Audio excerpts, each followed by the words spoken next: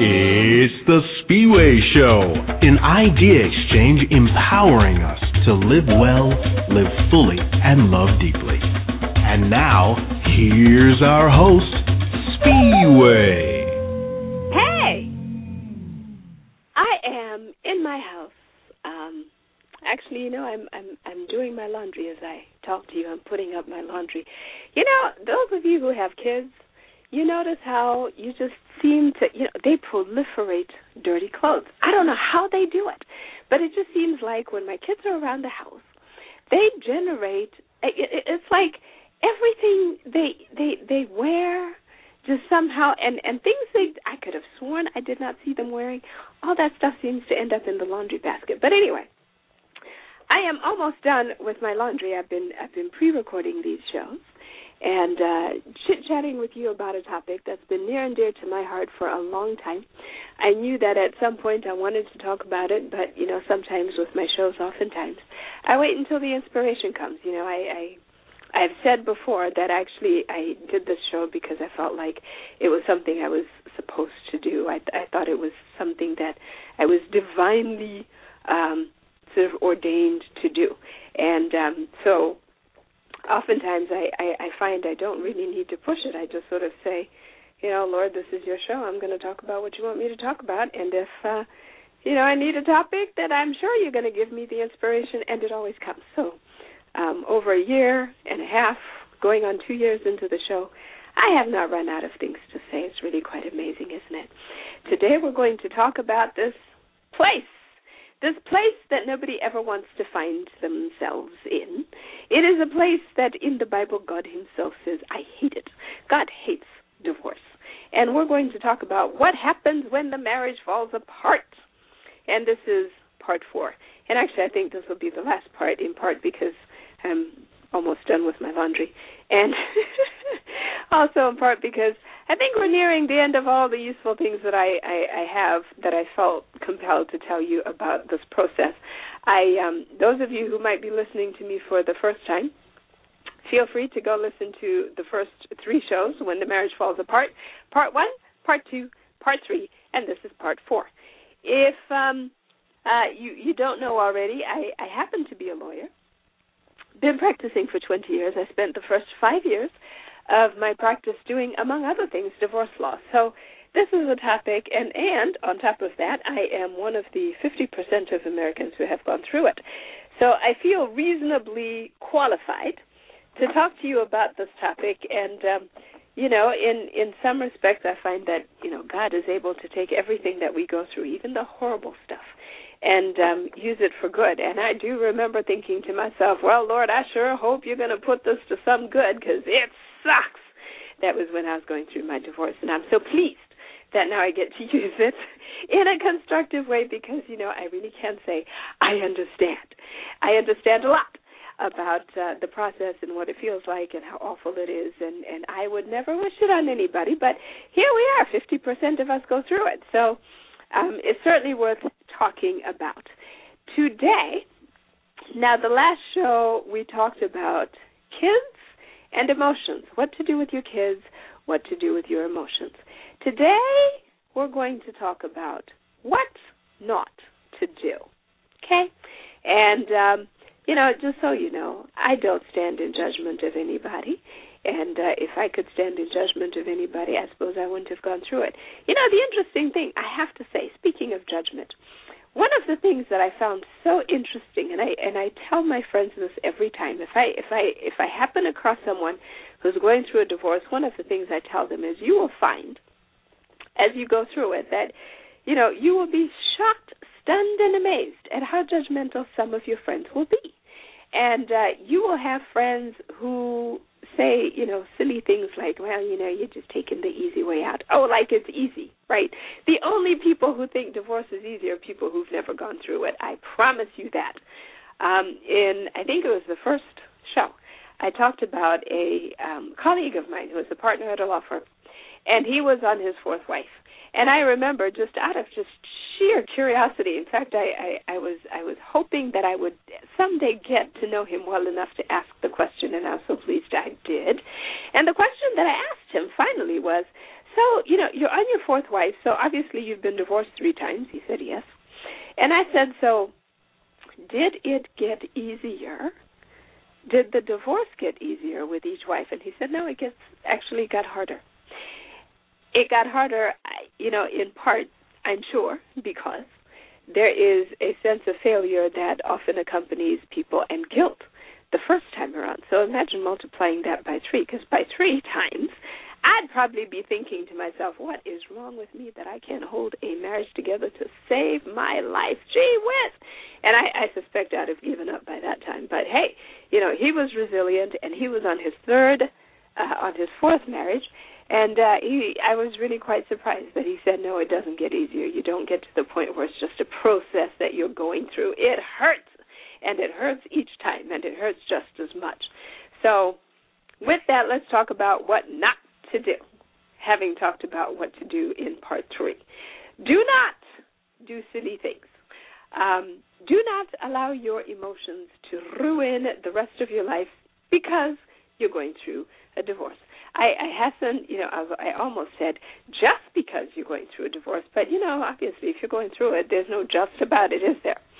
Do not attempt suicide. Some people do, and the rest of us perhaps just think about it. And, I thought about it, and the reason I didn't do it was, first of all, I was afraid. I'm not Catholic, but, I have heard that Catholics believe that the biggest mortal sin that you can commit is killing yourself, because what you're really saying is that God made a mistake when he made you. And you know better, so you're going to take your life away. And not only that, but there's no place for redemption because there's no opportunity to repent, and therefore you go straight to hell. Now, I don't know if that's true, and I dare say there's nobody living who could attest to that fact.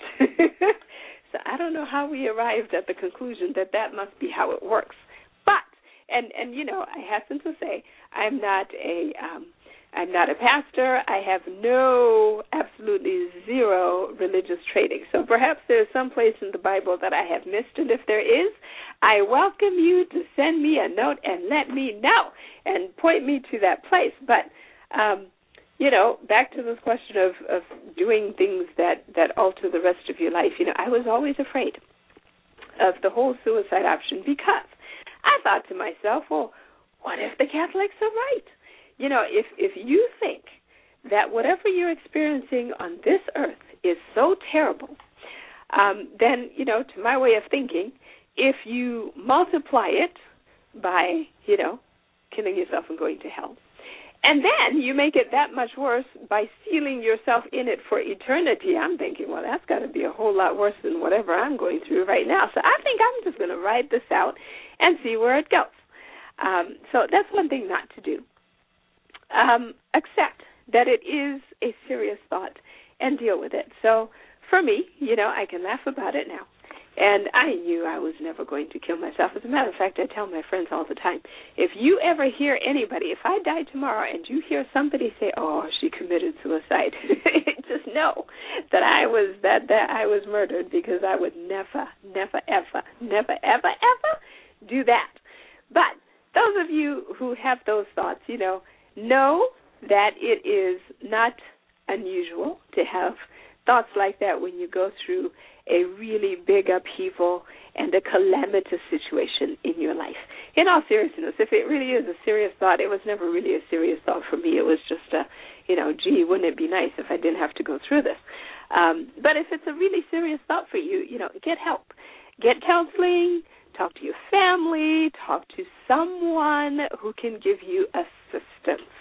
But at the end of the day, I will tell you that you will get through it. Divorce might be horrible and it might be acrimonious. Obviously, you're not getting along with your spouse, which is why you're getting divorced in the first place. So that's kind of part and parcel of the whole process. It's, not much of a surprise if you're not getting along so well. But if you're having serious thoughts about things like suicide or hurting yourself or cutting yourself, get help to deal with it. It will pass. The whole process will pass. And, as Kelly Clarkson sang, what doesn't kill you makes you stronger. It really does. You will be stronger if you embrace the experience. What? Did she say embrace the experience? Yes, I did. Embrace the experience. You can't get over it. You can't go under it. You can't jump up. You can't jump around it. You just have to go through it. Embrace the pain. Those of you who have ever had babies, ladies, you know that when those labor pains come, you can't hop over them. You can't get past them. You can't get through them. You just got to go. You can't get over them, under them, around them. You just got to go through them. Embrace the pain. Relax your body and accept that this is just something that you're going to have to go through, and at the end of the day, there'll be this beautiful baby, and life will be good. Divorce, kind of the same. At the end of the day, you will have to go through it. Don't try to hide. Don't hide in new and rebound relationships. Don't hide in alcohol. Don't hide in booze. Don't hide in destructive habits, because none of them will save you from having to go through it. They will just prolong the pain that you have to endure. And perhaps the pain will be even greater when you do have to eventually stop running away from it, because you've been trying to hide for so long. And now perhaps you have compounded it by doing some other things that have made it worse. So accept it. It will pass. You will be stronger. Embrace the experience. He, she, no one is worth you hurting yourself because they're gone. Because, you know, my view, frankly, was always, if I have to go through a breakup, it's bad enough, but I certainly am not going to compromise the rest of my life over this sorry so-and-so and so-and-so who is now not a part of my life anymore anyway. That was just my view. And that was my view when I went through, you know, break up with the boyfriend, you're in high school, you're in college, and it's like, oh, definitely not worth crying over, especially now that you're gone. But that's just my view. You have to have a sense of humor around it. And if the humor isn't working, if the friends aren't working, then you need to get some professional help. Go find it. Talk to your pastor. Get a pastor. Talk to a counselor. Get a good referral. There are lots of good counselors out there. And talk to your dad. Talk to your heavenly dad. Talk to your Father, because God knows you better than anybody. He is the one person who understands. Spirit, I suppose, who understands what you're going through better than you understand it yourself. He can give voice to it in ways that you cannot. He will hold you through it, and he will walk you through it and carry you through it in ways that nobody else can. He will understand where nobody else can understand. Go to your Father, sit down. This is a great opportunity to start developing that relationship. And never mind that you've just showed up at his doorstep at a time when you are in pain. That's when God, frankly, is most useful. And so use him. He's there. He's your dad. He loves you. He wants to have a relationship. Now, just don't leave him there after you're done. I used to do criminal law, and I used to be so tickled at how many of the criminal clients, you know, criminal defendants get into jail, and they'd find Jesus there. And I always used to joke and say, you know, Jesus lives in the jail, because all the defendants who go into jail seem to find him there, but then they leave him there, too, when they leave. So, you know, don't go find him in the depth of your despair and then leave him there. Carry him with you, because, you know, that relationship will be the best relationship you ever had. We got really close when I went through my divorce, as often happens. I mean, I believed in God before that. We had a relationship before that. But, boy, there's nothing like a catastrophe in your life to bring you closer, because you got to cling to something. And you can't cling to your retirement dreams. You can't cling to your friends. You can't cling to your kids. You can't cling to your house and your picket fence and your dogs and your cats and your nice, comfy life in the suburbs, because all of it, when you go through a divorce, all of it is under threat, and you just don't know what you're going to have on the other side, so you go cling to your dad. Because if there's one thing that you know, and I know, and know that you know, is that no matter what else disappears, God will be there still. Speaking of friends, let's talk about friend custody. You might be going, what? Friend custody? Oh, yes. Friend custody is who gets the friends when you get divorced. Sometimes your friends will decide that for you, because especially the ones that you met as a couple who have never known you as anything but a couple. Because you might have noticed that when you're married, most of your friends are married too. And you kind of sit there and you go, where are all the single people? I don't know any of them. And I promise you this, you will suddenly get to know a whole bunch of them when you get divorced, because sometimes your friends may disappear just because they don't know how to behave around you. They feel awkward, and they can't quite figure out who to invite at parties now that neither one of you like each other, and then it's just awkward, so they don't invite anybody. They don't talk to you. Or they may invite one of you, the one that they both agree they like the best. Or if, the wife always got along with, your husband, maybe she'll just by default invite your husband because she's planning the party, and that's who gets to come to the party, and you don't get invited. You don't even know there's a party. So friend custody is one of the realities. The profile of your friends will change. That's just the way it is. Some of them will stick by you, and those will be your true friends, and you will love them forever. Some of them will disappear, and every time you see them, they say, hey, we should get together. And then they run scuttling off into the sunset and under the rug and, into the dark places where you can never seem to find them. But friend custody is a reality. The other interesting thing that happened when I got divorced that really kind of threw me was that I had more than one of previously our friends hit on me. Now, remember I said most of our friends were married, right? So these were married men who were couple friends of ours when we were married. So we get divorced, and all of a sudden here they come grinning and, making suggestive gestures, and I'm thinking, what? And so that was kind of interesting. So you got to manage that too. And then the other interesting thing that you find out about your friends is who's really unhappy in their marriage.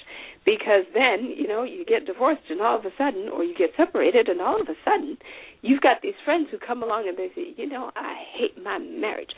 I can't believe that I've been here for this long and that long. Maybe I should get divorced too. And you're going, whoa, wait just a minute. Don't do that. This is not a contagious disease. This is just something that, my husband and I are going through. This is not for you, because the last thing you want is, your other friends' spouses thinking you're the reason why, there's sort of this mass exodus out of the marriage. Not good, not good. So beware of those kinds of conversations and be circumspect about what you say to your friends about your relationship, because after all, these friends are people who probably like you and your spouse too. And the last thing you want to do is make them feel awkward by putting them in the middle of your relationship. Don't do that. It's already awkward enough that you're getting divorced and they've got to figure out how to relate to you, and they just don't know what to say half the time. So don't make it any harder than it needs to be, but accept that there are some friends that you're just going to lose. And don't blame them. Don't be bitter. Just move on, because the other thing that you will find is all of a sudden you've got a whole bunch of single friends that you didn't even know. And the other interesting thing you may learn about your friends is how many of them are on marriage number 2 and 3 themselves. And because, it doesn't come up when you are happily married and you're chit-chatting and you're playing with the kids. But, the minute you start having trouble in your marriage, all sorts of things start popping out of the woodwork that will surprise you. And so, I had some friends who said, well, I understand what you're going through because I've been through it. And you're like, what? And they're like, oh, yes, this is my third wife, child. This is my second husband, honey. My favorite one was, this is my third wife, but her parents don't know she's my third wife. They think she's my second wife. And I was like, ooh, that's an interesting story. Do tell. And so you find out all sorts of interesting things about your friends. But, some will endure. Some relationships will strengthen. Some will be new to you, and some will bow out. It's okay. It is just the natural process of the adjustment. And the other thing you might be thinking is, where on earth is the light? This really sucks. And you might also be thinking, I can't cope. I've got so many things, it's everything I can do to just keep the kids alive, keep myself alive, and go to work and keep my job. Some people can't even do that when they go through the process. you may have to simplify and downsize your life. Accept it and embrace it. It may be good for you.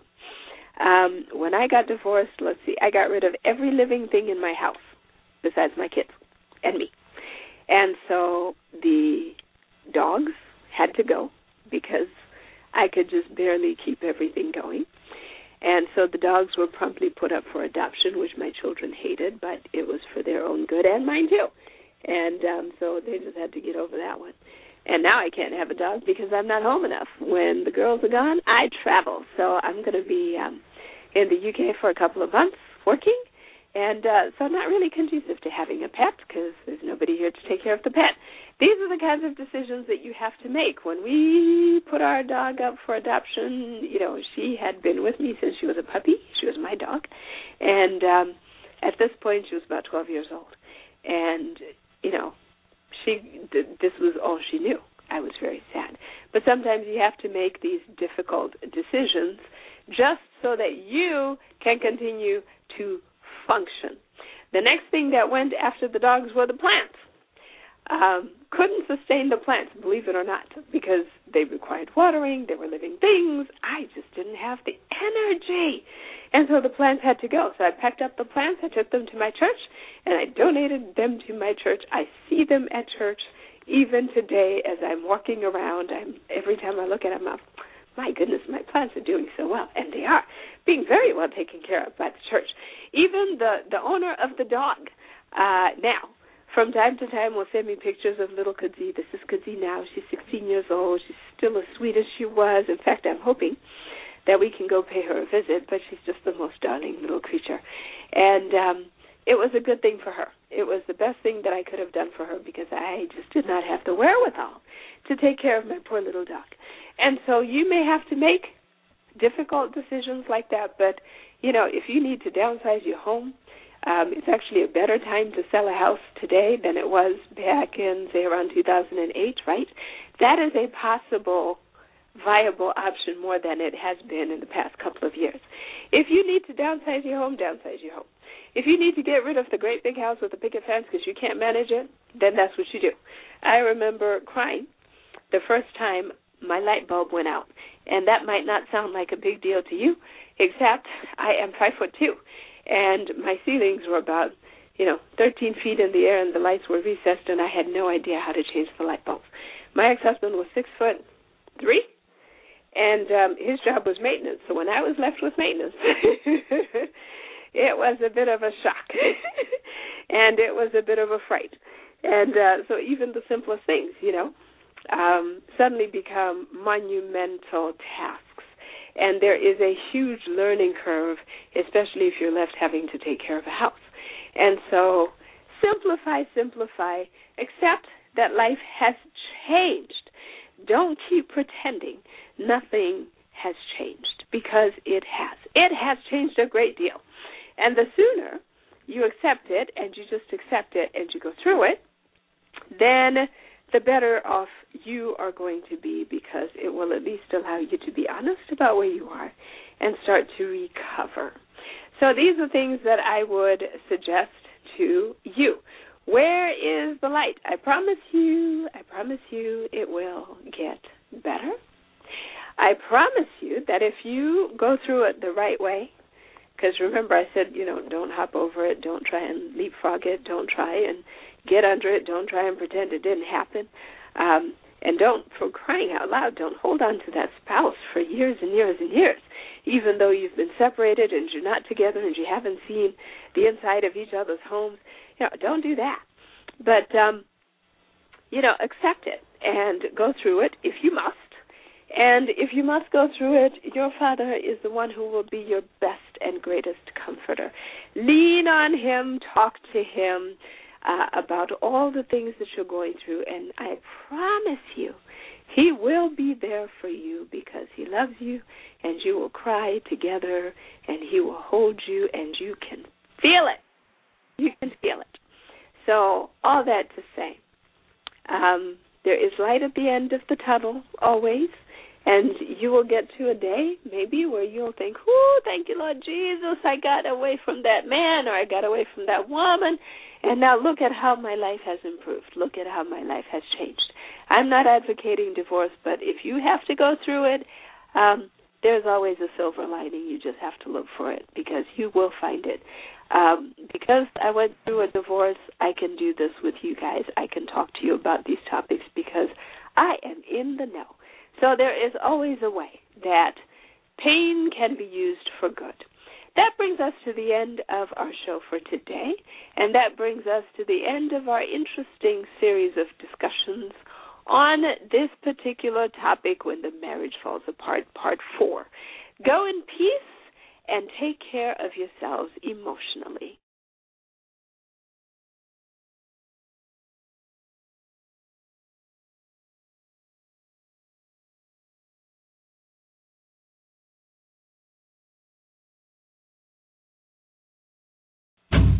Thank you for joining us on The Spiwe Show. Visit thespiweshow.com for content and other episodes. Join the fan page at facebook.com/The Spiwe Show. And follow Spiwe on Twitter at the handle The Spiwe Show. Until next week, live well, live fully, and love deeply.